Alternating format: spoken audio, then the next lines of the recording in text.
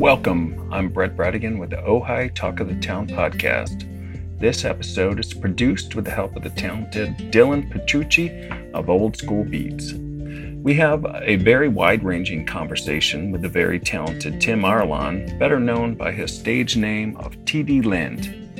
In the ancient days of yore, all the way back in 2019, Tim and his old bandmate, Screamin' John, got together with legendary producer Glyn Johns to come out with a critically acclaimed blues album, Mr. Little Big Man. Tim is also the Grove manager of Ojai Olive Oil and comes from a family which is well established in the arts. Ladies and gentlemen, Tim Arlon. Hey! Thanks for joining me. Yes! We did it. That didn't take long. Only 20 minutes for me to figure out how to use an iPhone. Well, like I often remind myself, you got to send a packet of electronic data into outer space and back. Oh, my God. So it helps to be a little patient. It's like that, comedian Louis C.K. had that great bit. It was like, everything's amazing and nobody's happy. Yeah. Well, you'd think during these times we would have all learned to be a bit more patient, but I suppose, along with that comes a huge amount of frustration. But anyway, we are here. All right, sir. I wanted to check in with you because you have, well, for one, you worked with the greatest producer of all time. I feel somewhat safe in saying that. I mean, there's a lot of legends out there of the Phil Spector variety, but Glyn Johns is like the name. Goodness gracious. Can you tell us a little bit about the album, the name, and how it all came together? Yeah, sure. I used to have a band back in the early 90s, actually mid 90s in Kentucky called Eden Street. And the lead guitar player in the band, Screamin' John, we went through many iterations, many recordings and many gigs together. I was there for 10 years. Anyway, let's moving forward back into 2017. He called me up and said, "Look, I'm going to do a blues record, and I'd love you to be the singer on it." And I've seen him over the years. I've visited Louisville just to see friends and see, just to go back and visit, but didn't do any music there. And so he was like, "I'm going to do this record, and I want you to be the singer." And it's the old band. It's Paul Culligan on drums, Jeff Crane on bass, and this time we're going to add Joel Pinkerton on harmonica. So we cut that record in 2017, and it did great. It was called "Give Me More Time," and we did it in 2 days, which is the way I like to record. It's just live. So anyway, in 2019, he called me up and he said, "Listen, we want to do another one." And it's on a record company called Down in the Alley Records, which unfortunately 5 days ago closed down. 5 days ago? 5 days ago, yeah. Oh, but that's sad. So in 2019, he calls up, we're going to do another one. And I've known Glyn for years. Him and my father have worked together for over 30 years. And so at this moment, I'm like, who's producing? And they said, well, we don't know. And I've always wanted Glyn to produce a record of mine, but I've never had the guts to ask him. Now that I'm at the age that I am, and it's a blues record, and I couldn't think of anybody I would rather go in the studio with. So I called him up and I said, "Listen, Glyn, you remember the last record that we did, and I know how much you loved it. Well, we're doing another record, and I would love it if you would be the producer. Is there any opportunity? Would that ever happen?" And he said, "Are you kidding? I've been waiting 30 years for you to ask me." Oh my goodness! No, I'm like, really? That's what's taken so long? He said, "What do you mean? I've never said it to you, but I've mentioned it to friends. Your friends around you, your family, that I would always love to do a record." And I guess I had heard it, but I didn't really believe it. I just thought it was a nice gesture that he would say. Anyway, so we got the studio back in Louisville, Kentucky, and turned up, and I wrote a bunch of songs for the record, and there were already a bunch of covers that we wanted to do. And we rehearsed for about 4 hours the day before, and the next day we went straight in the studio, and he set up the way that the famous Glyn Johns set up, which was wonderful to see. And we recorded the record in 2 days. Oh my goodness! And he mixed it in the last part of the second day, and we cut it live. We just did the songs as many times as it took until we got them right, which was. And this is you and Screamin' John and Jeff Crane on bass, Paul Culligan on drums, and Joel Pinkerton on harmonica. And this is your usual bandmates. Yeah, I mean, these are the guys that, obviously were in the band back in the 90s with me in Kentucky. And the new guy is Joel Pinkerton, who's this amazing old-time harmonica player. And the record is called Mr. Little Big Man.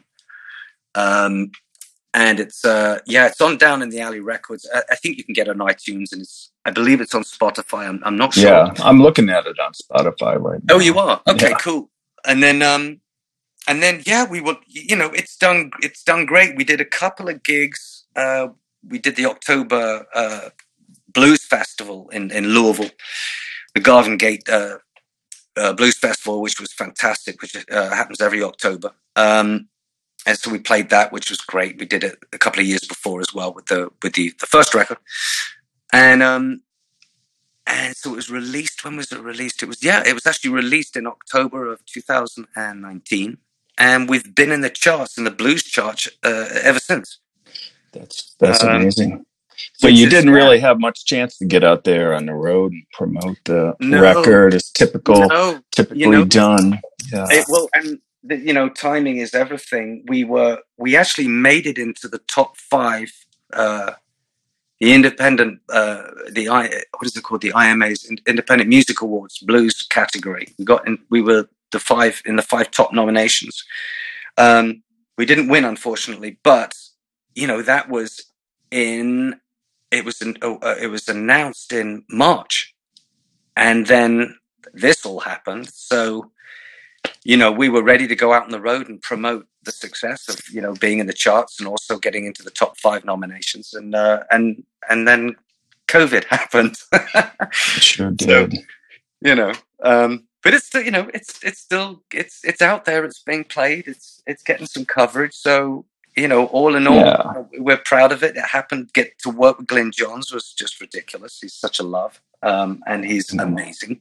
What was his process like? I mean, you never had a chance to work with him before, but you must have known a lot. And what was your expectation versus your reality? Well, actually, Brett, when I was 19, I worked with him in a studio in LA. He took me on board so that I could, get experience in the studio. I was making coffee and whatever. Just happy to be there. Yeah, totally. And more cowbell. Yeah, exactly right. And so I witnessed it. I mean, I was 19 at the time. I mean, he was. I didn't know him as well, obviously, at that point. So I was very quiet and just sitting in the background and, watching how he was doing it. But the way that he worked then is very similar to the way that he worked with us, which was, he'll only take on a production job if he likes the songs and if he likes the band. If he thinks the band can cut it and do their jobs properly, then he's interested. So for us, it very much was the same as it was when I was 19. It was, okay, let's listen to the songs. Let's make some arrangement changes possibly. Why don't we try this? Why don't we try that? And then when you get into the studio, it's, all right, let's set up, get everyone familiar with their sounds, get your earphones, get it out all in a good place so that you can play and feel comfortable, and then play the song. And that was the process. It was like, okay, 1, 2, 3, go, and then hope that you do a great job. Yeah. And then if you don't, he'll say, listen, that was a bit quick, or this bit could change a bit. Let's try it again. Maybe slow it down a bit. So by the 4th take, you've nailed it. You might do a 5th take, but normally the first take was to get the jitters out. Second take, you kind of, it feels good, but there might be a mistake. Third take, you're kind of nailing it. 4th take. So, I think most of the songs, they were between, 2 and 5 takes, I would think. I think there were a couple that we nailed on the first one, which is rare, but I think that was the second day once we'd all got over the Glyn Johns jitters. Yeah, just the fact that must he have was been there. intimidating. But he's also such a respectful, loving man. I mean, when you're there and you've done it, he's the first one to come out and go, "Hey, gents, that was fantastic. That was brilliant. You, come in and listen." Oh my god, that must feel something. Oh, that must be such a feeling. Are you kidding? Oh my goodness, I'd take that every day, Brett, if I could. Yeah, it's like a drug. Yeah. Completely. Yeah, well, good for you, mate. That's really impressive. Yeah, it was. So, yeah, you're a working musician. We can talk about some of your other hustles, but you've been in life a long, long time, huh? Now, Seamus Morrison, who it took me a second to figure out that's James' son. And I know James. He's a great, not just a great actor, but a wonderful human being. He is. And his son, I didn't know, what to expect from him. I get unsolicited submissions from time to time. Yeah. I've seen you play. I've heard you play. I've seen you around town. I know you're very talented. Very, very happy to get the story, but I didn't even make the connection that Glyn Johns was producing that record until he turned in the story. Yeah. And then I'm like, oh my goodness, wow, that's right here in a little Ojai, hooking up to, everyone, the Stones, the Who, the whole history of British rock and roll, right back to the. Absolutely. Yeah, no, and Seamus's article was lovely, and he's such a talented man. He is an amazing talent. He's a credible poet, and an absolute sweetheart, which isn't surprising because his dad and mum are absolutely gorgeous. So yeah, well, I'm glad it all came together. We were happy to have that grace our pages. No, thank you. But I just wondering what is it like in the music industry now? Everything has changed so much since. I mean, you would have seen it. You would have seen the difference. I mean, there is you look at these charts of how the music industry revenues, I think, were artificially inflated by everybody changing over their catalogs to CDs back in the early mid 80s on. Yeah. So it was like falling from a height that was bound to fall anyway, but the sales, nobody's going to pay for something they get for free. We're learning that. It is a major part, of the issue when you start dealing out your music and just saying, you can have it for next to nothing. There's a lot of artists out there, and I remember, when I was back in England for a short stint, it's when Madonna released an album in one of the newspapers. I don't remember which newspaper it was, but there was a free CD inside. So you bought the paper, you got the CD, and I remember thinking, holy crap! I mean, that's fine for her to be able to do that because. Made the impact. She's fine. She's Madonna. She's going to sell out stadiums. She's and she's make a fortune on the road. Yeah, she's put in her time. It's not like she's doing a fast one. She deserves everything that she gets. But at the same time, what I was thinking is, okay, well, if you start that precedent, what hope do the rest of us have as in trying to get to sell their CD? You start that, then everyone wants something for free. But you know what, Brett? At the same time, there was a lot of music and there was a lot of albums that were coming out, and it was when you could only buy a record, you could only buy an album, you couldn't buy a single necessarily. Yeah. And the problem was there was an amazing amount of albums out there that had no content. There was one song which was the hit, of course, and then you bought the record, and then you're listening to 8 crappy songs with one that you love, and you're like, why did I just spend $10? So. There is a counter to some of this. I can understand why people felt that, okay, I really want to pay for what I want, not what you're trying to sell me. Yeah. That was the first iteration with iPods in 2003, 2004. I think Napster was already on the scene then, although it definitely the impact had not been felt. That was just teenagers mostly that were sophisticated enough and they hadn't had the moral instruction or whatever it takes. I think it's a moral hazard to get stuff for free because everybody's going to do it. It's just like, yeah. At the same time, though, you remember, I remember being at school and, and it was tapes and you had the 2 tape deck, and so. Oh, yeah, of course. Bootleg tapes, like the. Yeah. We've all been party to it at a certain problem, but you did have to buy the original one to then make a copy to give to your friends, Yeah. So I think it swings and roundabouts, but at the moment, what's happening, especially with the virus and the non-ability to play in front of an audience is really damaging. That's not an industry fault. That's just life as it is right now, and hopefully it'll change and it'll get better, and we'll get to be back on stage soon, I hope. But a lot of for a lot of us that play roots music, that play blues, folk, jazz, rock and roll, a huge part of your life is playing. It is live. Of course. It's not necessarily that experience. That's completely. It is right in our DNA as human beings. You can find bone whistles and Neanderthals from 150,000 years ago. No, and also with everything with Spotify and the streaming, you're not getting paid anything for what you're doing. So the revenue, your ending revenue really is playing live. That is your livelihood. Because you gotta have 100 million trillion hits on one thing to get $5. So so to not have that available to any artist at the moment, and this goes for anybody out there, it's not just music. It's a lot. It's the same for a lot of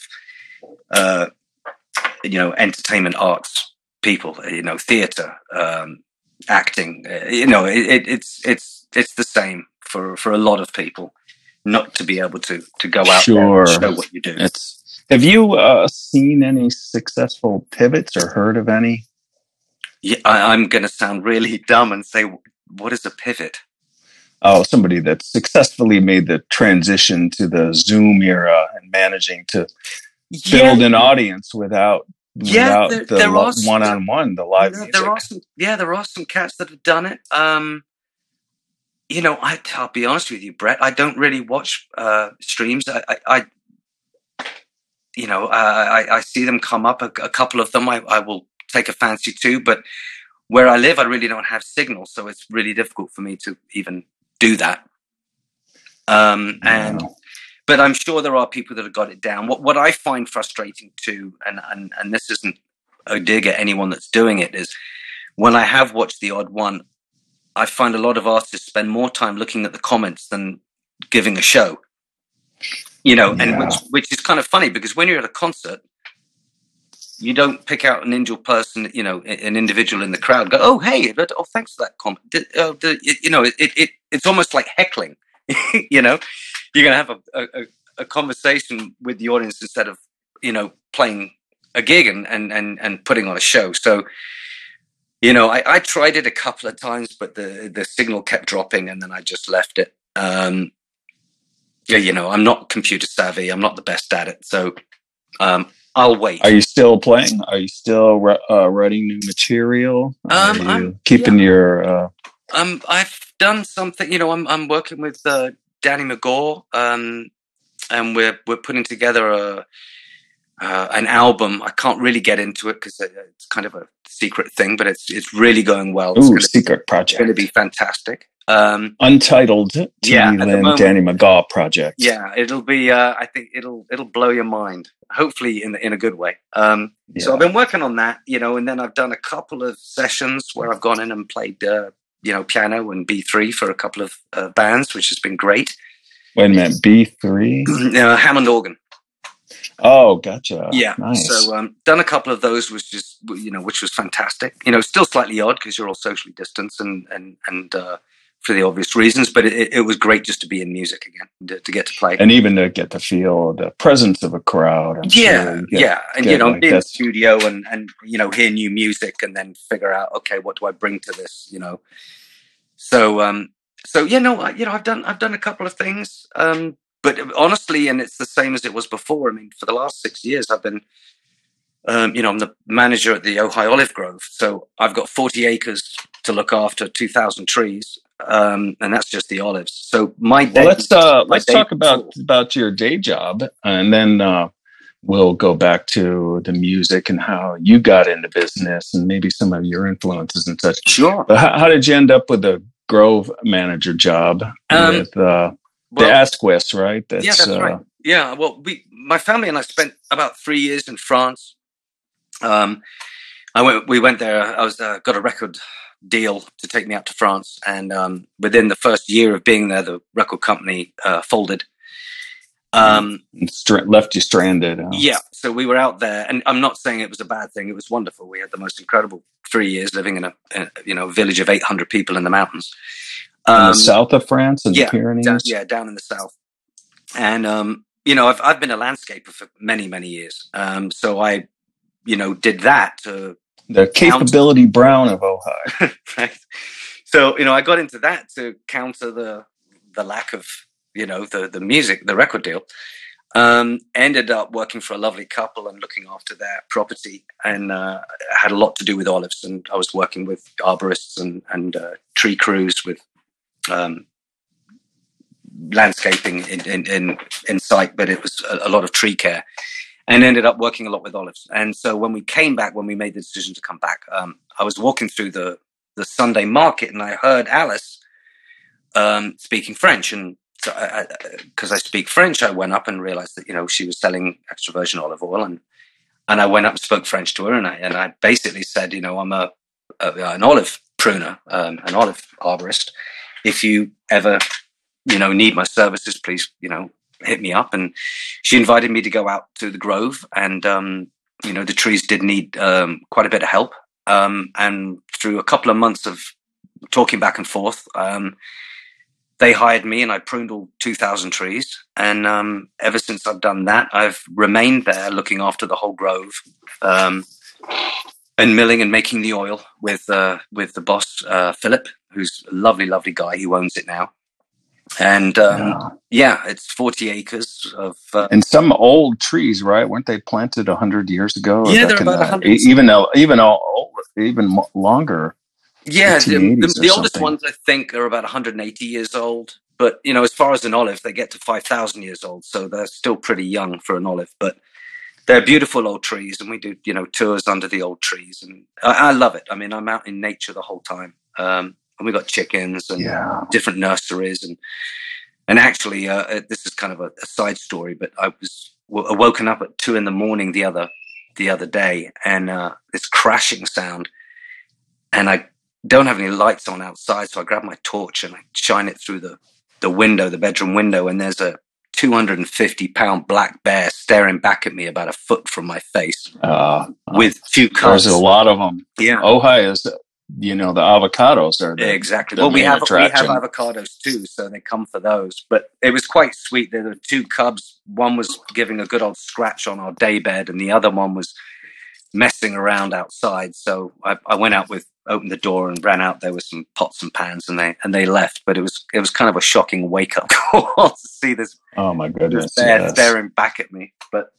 I love it. No, being on the Grove is it's been an amazing time living in the mountains and working here in Ojai. Yeah, olives are really fascinating to me because cork and just the oil was like the standard of trade for the Mediterranean Greeks and the Romans, and those trees that those Romans were feasting on, 2,000 years ago or whatever, they're still fruiting, isn't that right? Oh, absolutely. No. Some of the, I think the oldest tree is close to 5,000 years old, and it'll still produce as long as you prune it. That's why pruning is so essential with olive trees. They'll keep fruiting. And how does that change? Is there like a terroir or any particular characteristics that emerge over time, or they a lot of it set in their DNA? It's it is to do with the terroir, but at the same time, for a tree to fruit, especially those old trees, I used to prune a lot of those in France, a couple of 1,500-year-old trees, I think maybe even a 2,000-year-old tree on the property. And it was all about just making sure the nutrients get to the fruit and to the extremities of the olive. And that's why in Europe, you don't find a huge amount of very tall olive trees. They prune them right back down. So the tree isn't exuding so much energy to take it 30 or 40 feet into the air. It's maximum maybe 15 or 20 feet.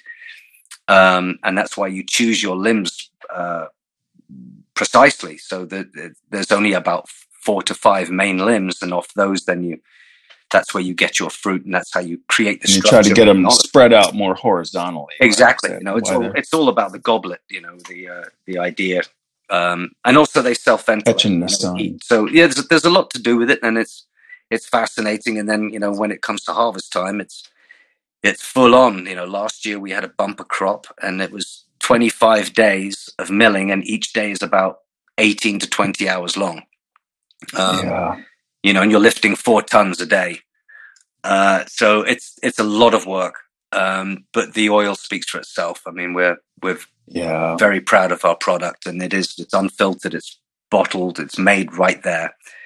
And it's rich and fruity. I've definitely. Oh, yes. I give it for gifts all the time. Oh, people absolutely. Want to taste of Ojai. It's so good. Perfect. Some Ojai olive oil. Yeah. No. It's I was in when I was in the service. I was stationed in England. We can talk about that if it comes up. I was there for almost 4 years. Wow. But we were touring Jerez de la Frontera and south of Spain, Andalusia region. And they have a lot of, it's not just the sherry that Jerez is famous for; it's their olives. Right. And when you press these olives on these old wooden presses, the oil that comes out is just unbelievably richly flavored, and it's warm. It comes out warm. I think from the friction of the pressing. Yeah. Yeah. I mean, and you you soak it up with a piece of crusty bread. Exactly. There's like nothing better. Exactly. I mean, and that is one of the wonders of actually working in olive oil, is when you get that first fresh olive oil that comes out. Oh my goodness, there's nothing like it. Yeah, that's really something. So,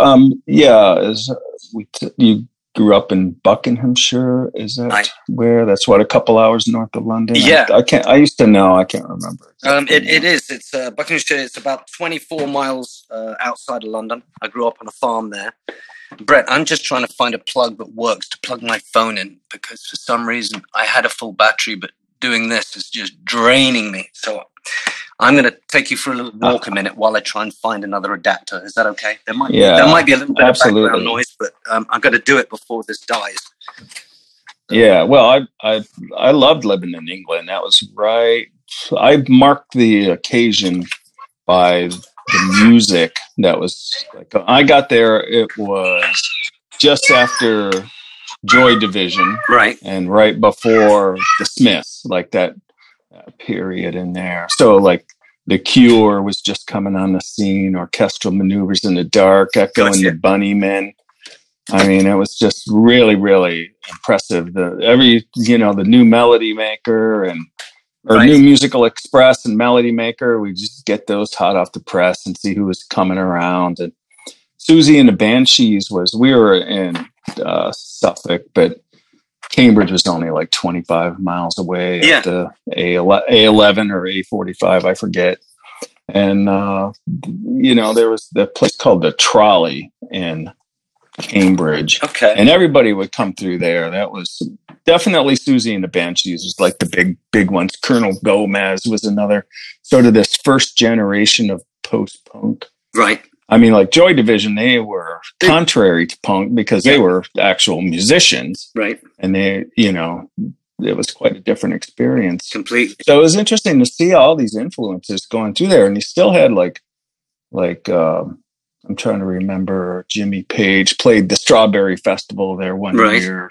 Yeah. And Syd Barrett showed up. Right. And he was with his mom. And he was kind of shuffling and he did not look good. And I remember thinking, this guy had a sad go of it. I don't know. I think he had schizophrenia or something. Yeah, right? He and my father knew him. And he used to grow his fingernails out so long so that he wouldn't play. Oh, wow. Yeah, his fingernails were like talons.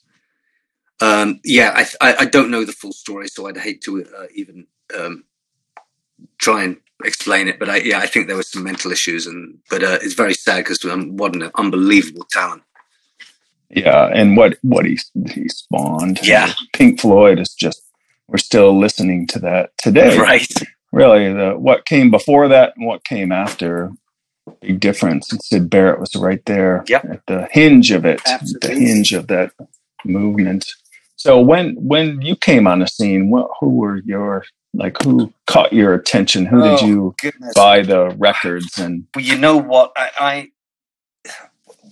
my family is in the music business, and so I grew up with music and in studios, but my first ever record was Eddie Cochran, and so I grew up listening to a whole bunch of stuff around the house, but my choice was the 50s.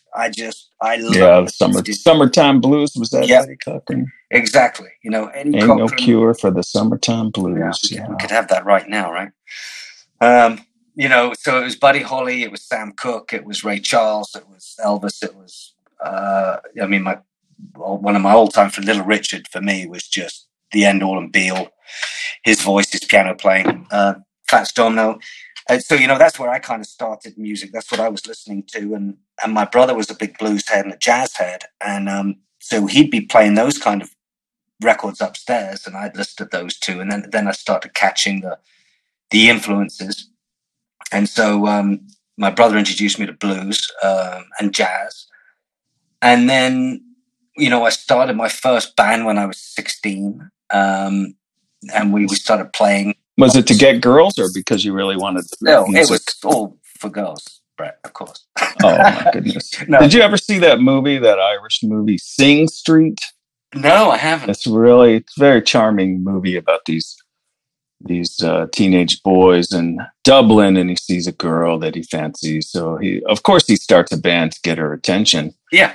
And it worked. It works. Well, yeah, I can honestly say I'd be lying if it wasn't a bit of both. I won't say which was the bigger percentage, but yeah. So I mean, I started playing music and then in a band, and then I got introduced to Free and Led Zeppelin and Humble Pie and Leonard Skinner and the Allman Brothers, Graham Parsons. Yep, and that and so all of those influences, and you know, on my phone, I think, gosh, 60% is probably jazz. And the rest is blues and rock and roll, Americana, country. So it's a hodgepodge, but it really is based around the roots. That's the easiest way to explain it. You know, it's everything from, you know, I think I've got every Django Reinhardt record there is. Oh wow! You know, he's one of my. I can't even fathom that, how he could be so amazing. Oh, you know, what was he missing? 2 fingers on his. I think his hand was burnt badly after trying to save his girlfriend from his burning caravan. I don't think he actually lost a finger. Gypsy, I think they were just unusable. So yeah, he used 3 fingers to play the way he did, which is. Just ridiculous. So when I'm in the Grove, I've got my phone in my back pocket. Most of the time I listen to Django Reinhardt or the California Feet Warmers. And, you know, I just love that kind of music. It just makes me happy. Yeah. And I know I was listening. I don't even remember where it was. I came across the Carter family doing Cannonball Run. Right. And it was the discussion was about protest music. And that was actually a protest song. It was about William McKinley was assassinated in the year 1900 or something. And the train went through some of these poor villages in the South as he was going to lay in state in Washington, D.C., and how people were just reflecting on the divides, the cultural divides in America. And, you know, over 120 years ago, not that the Carter family was playing then, this is more like the 1920s or something. Yeah. But just like the innovations, like, you know, they learned how to play themselves. Like Sarah Carter was a wonderful guitar player, but she played the melody lines on the bass strings and the rhythm on the treble strings, and it's just such a great sound. You can't mistake it. No, completely. And that was just because nobody told her different.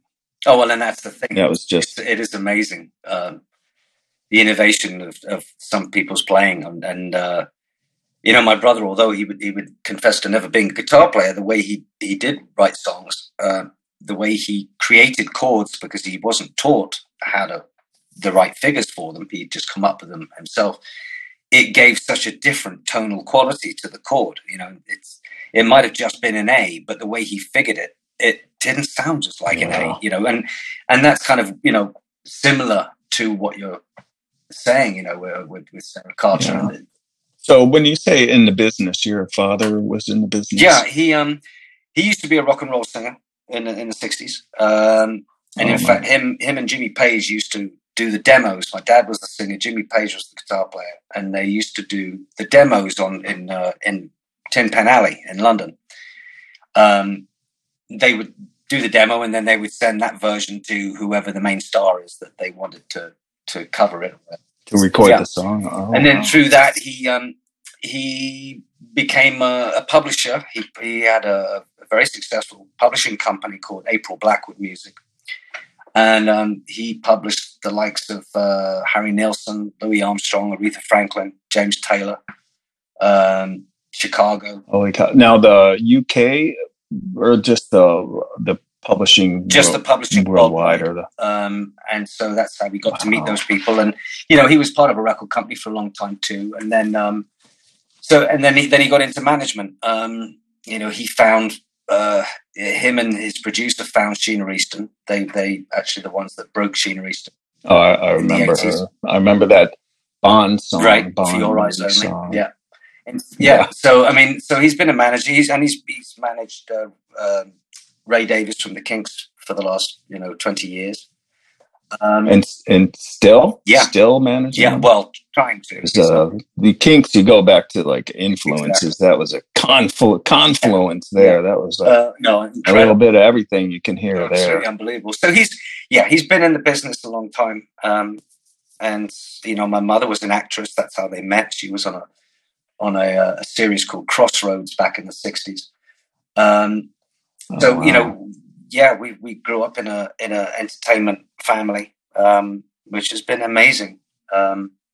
Really just getting to meet all these people and to be around the arts and just have that appreciation for it. It must be an interesting perspective that you have on how things have changed, because the artists have basically been sequestered from their audiences and vice versa. And it just feels like wrong. It just, the cultural connections that go on through theater and music and everything else are just so fundamental. And, I get, this thing, low level anxiety that I have. And I think a lot of it is just not being out and around. Oh, I can believe it. Bumping up against people and just the casual connections. Absolutely. It just, like, you don't know what's going on. It just makes you edgy. Yeah. I mean, it's a cliche word, but you do feel very separate, and it's so important. Humanity needs itself. That human connection. That it is. Yeah, it's a very upsetting time that we're living through right now. But I don't know. I think we have to figure it out, and we'll get around it. I've been listening to your songs. I mean, I've heard your songs for years, but just in preparation, doing a bit of homework, which is, research. That's how I excuse all my layaboutness. I'm doing research, but I hear some influences in your music that I don't like, and I'm sure I might be way off, but in your voice, when you have that tremolo, it reminds me of Devendra Banhart, who I don't know if you're familiar with him at all. You should check that out. I think there's some vocal similarities there. It's such a distinctive voice. Oh, cool. And you have such control over it. That's, he may be a more exaggerated styling than what you have, but he's great. He writes really wonderful songs. Check him out. My vibrato early on was heavily influenced by vibrato. It was Elvis Presley, obviously, but also Sam Cooke and Marty Robbins, which was quite close to Elvis Presley, I suppose, in a way. And yeah, Jimmy Scott was. I mean, that's a really wide vibrato that he has, which I love listening to him. It's almost yodeling. You know, it's borderline, Brett.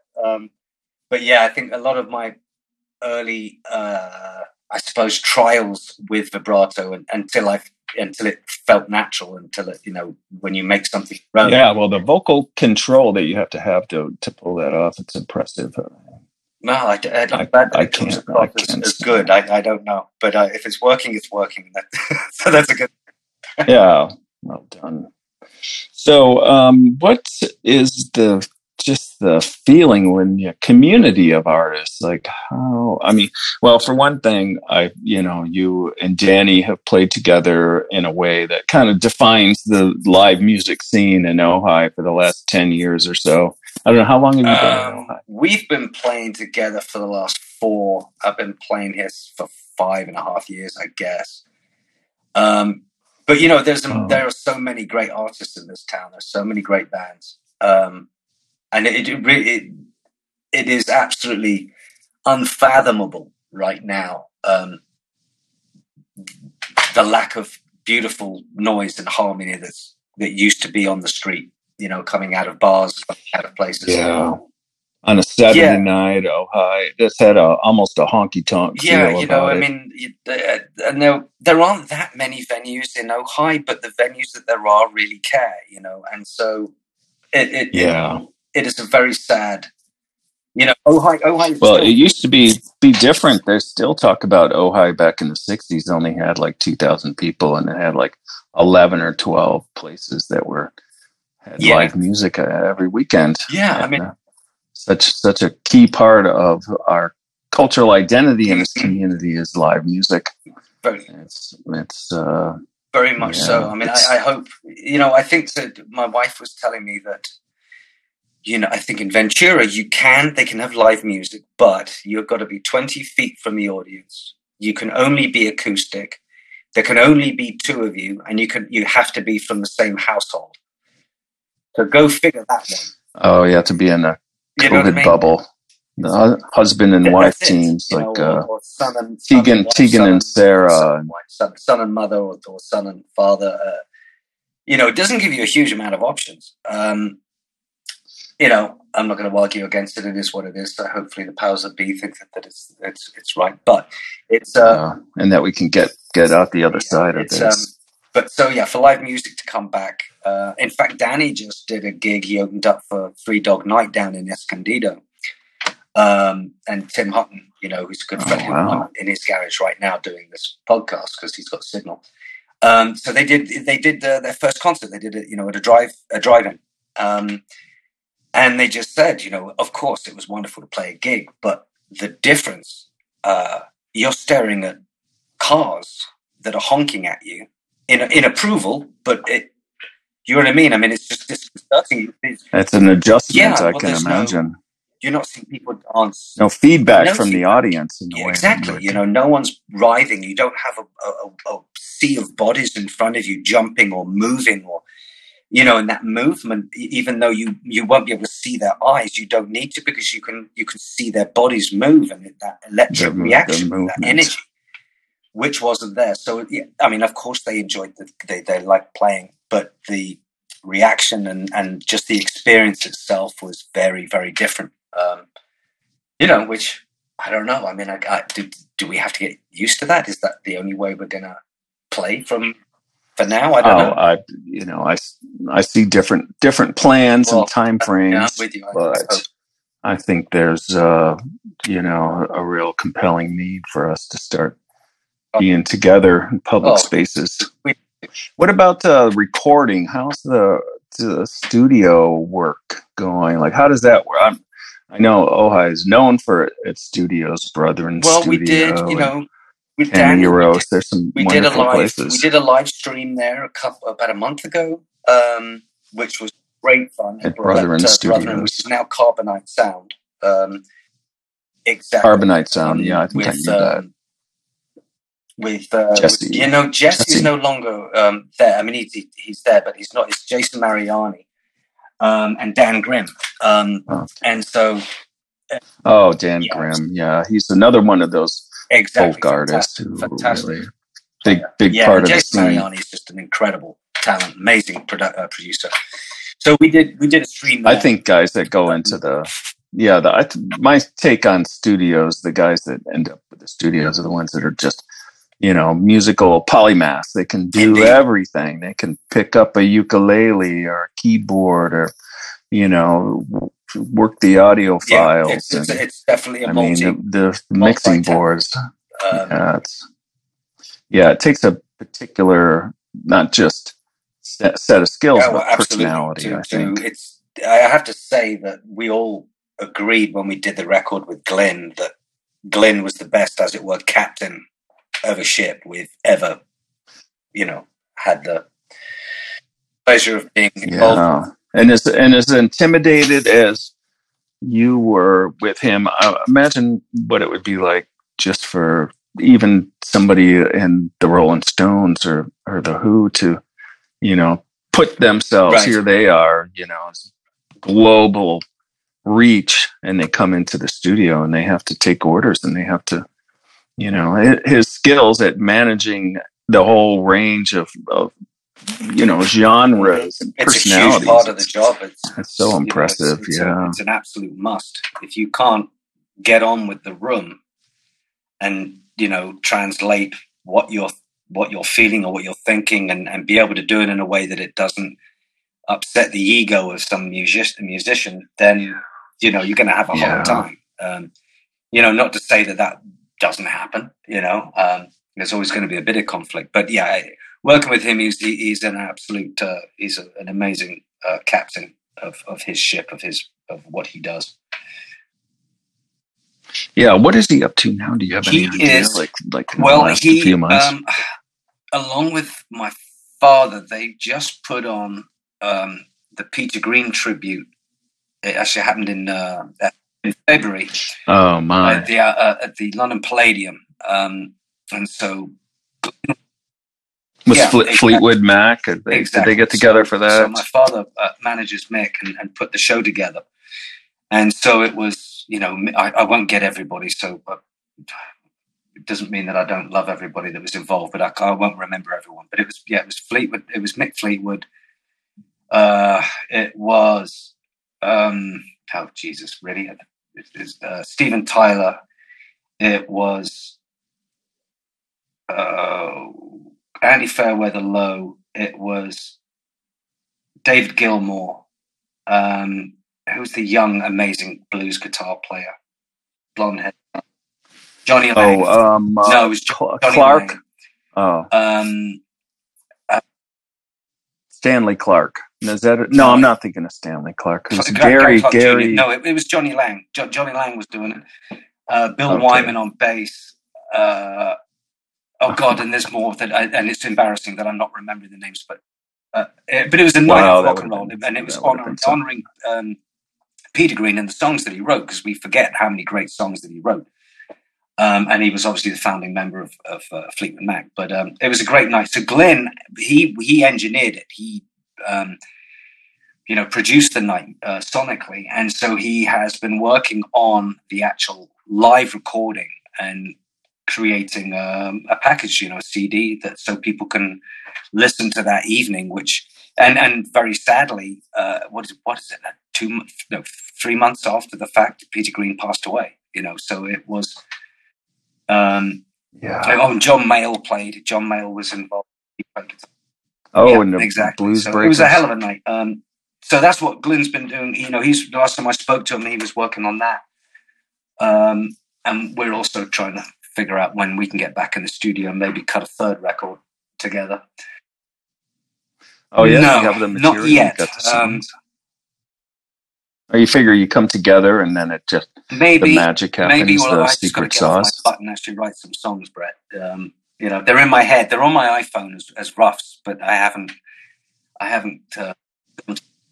And what is your process? What is your songwriting process? Differs, honestly, Brett. When I was younger, it was very much, walking around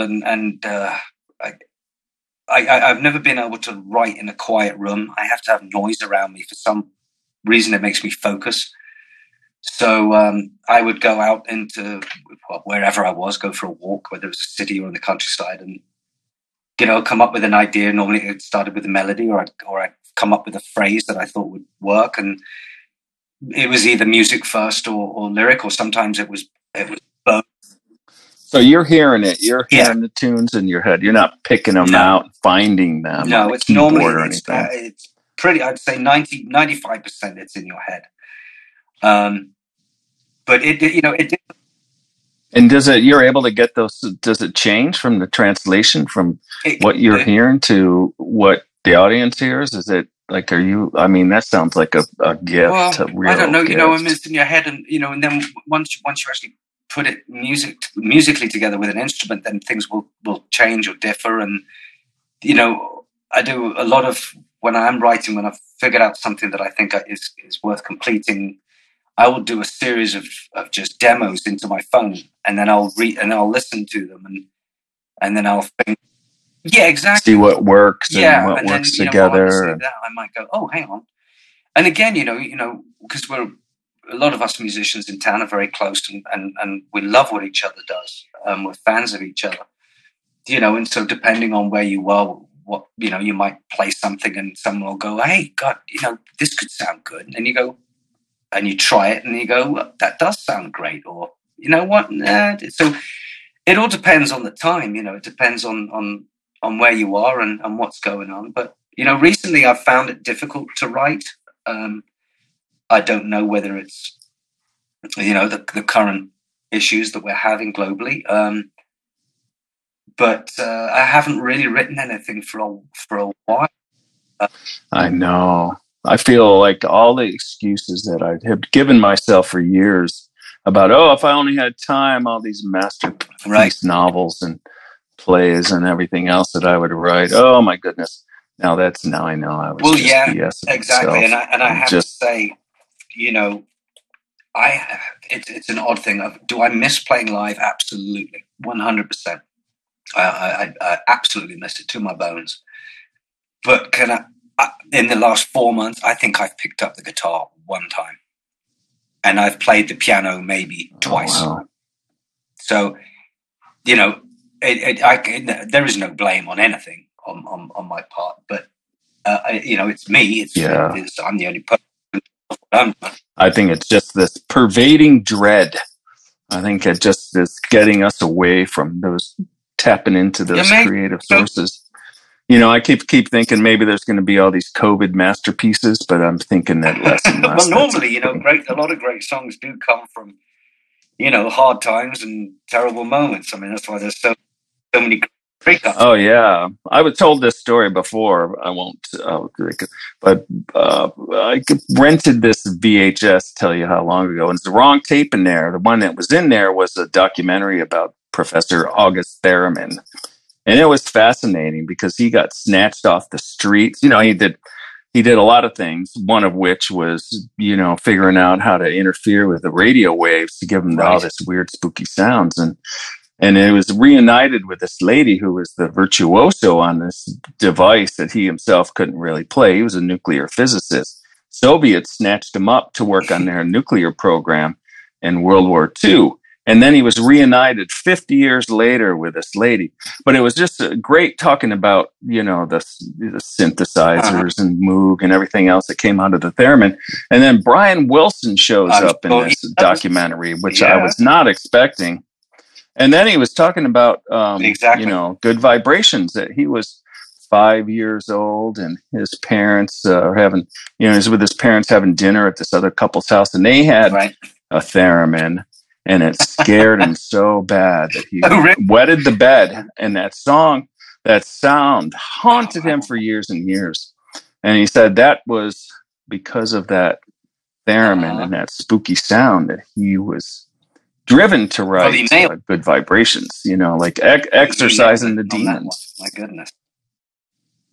Oh, my goodness. I don't know if you've seen that movie, No, Love and Mercy, but it's just one of my favorite movies of all time. I think you would love it. It's got a lot of the studio stuff. You know, he worked in wherever it was on Sunset with Glenn Camp. What would they call it? The Wrecking Crew? Absolutely. Yeah, it was great to see. That was a great documentary, the Wrecking Crew documentary. Yeah, I saw that about the same time. I think it may have been why I went to see the documentary, is watching their work in this movie. It was kind of a strange film, but the music, it was a great movie. It was just great. I mean, yeah, but everybody's got a different process for writing songs, and that fascinates me in itself. You know, some people start with like a mood or a snatch of a lyric or something, and then they start. But Brian Wilson, he just plinks away at the piano until something comes out of it. He doesn't have anything in his head, or at least not that he's conscious of. And then boom, he just he gets these melodies, and then he just makes them more. I mean, I don't know anybody else like that out there. I'm sure there's a lot. I mean, my writing, I was a lot more prolific writer when I was younger. And I've noticed, you know, as I've got older, I don't write as much as I used to. But I still write in this. Well, you got a family now. You're a family man. That is true. But, you know, I don't think that really gets in the way of anything. It's just, but it's also not, it's not something that I dwell on unless it's a conversation piece like we're having right now. You know, when you're talking about that I suddenly go, you know what? Yeah, it's, you know, I've noticed a change over the years. Having said that, you know, it is bizarre because in the last 3 years, I've put out a record. I've put out a record of originals. No, what am I talking about? 2 records. Done another blues record that's never been released, which is more for licensing and sync. So I wrote those songs. And then I've actually written, very sadly, my brother passed away 2 years ago. So I've written songs about that. So, you know, it's not that I haven't written, but it's come and gone. And I definitely write less than I used to when I was younger, but yeah, you'll get back at it. I think it's like cycles like everything else. There's probably a lot of creative ferment going on in your subconscious that you're scarcely aware of, and then all of a sudden it'll just manifest. I hope so. Like these great songs. Something in there, Brett, other than dust.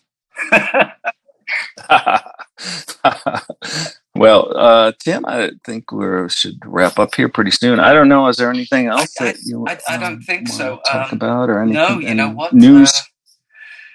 I would just say, goodness, I hope everyone is doing okay out there. I hope everyone is finding happiness and love. Yeah. And well, I think they'll do more okay if they listen to some of your great bluesy songs, and they can find them on Spotify, iTunes. Do you? I should know this. Do you have a website? Yes. The Screaming John T.D. Lind is. We have a website, and it is sjtdl.com. So Screaming John.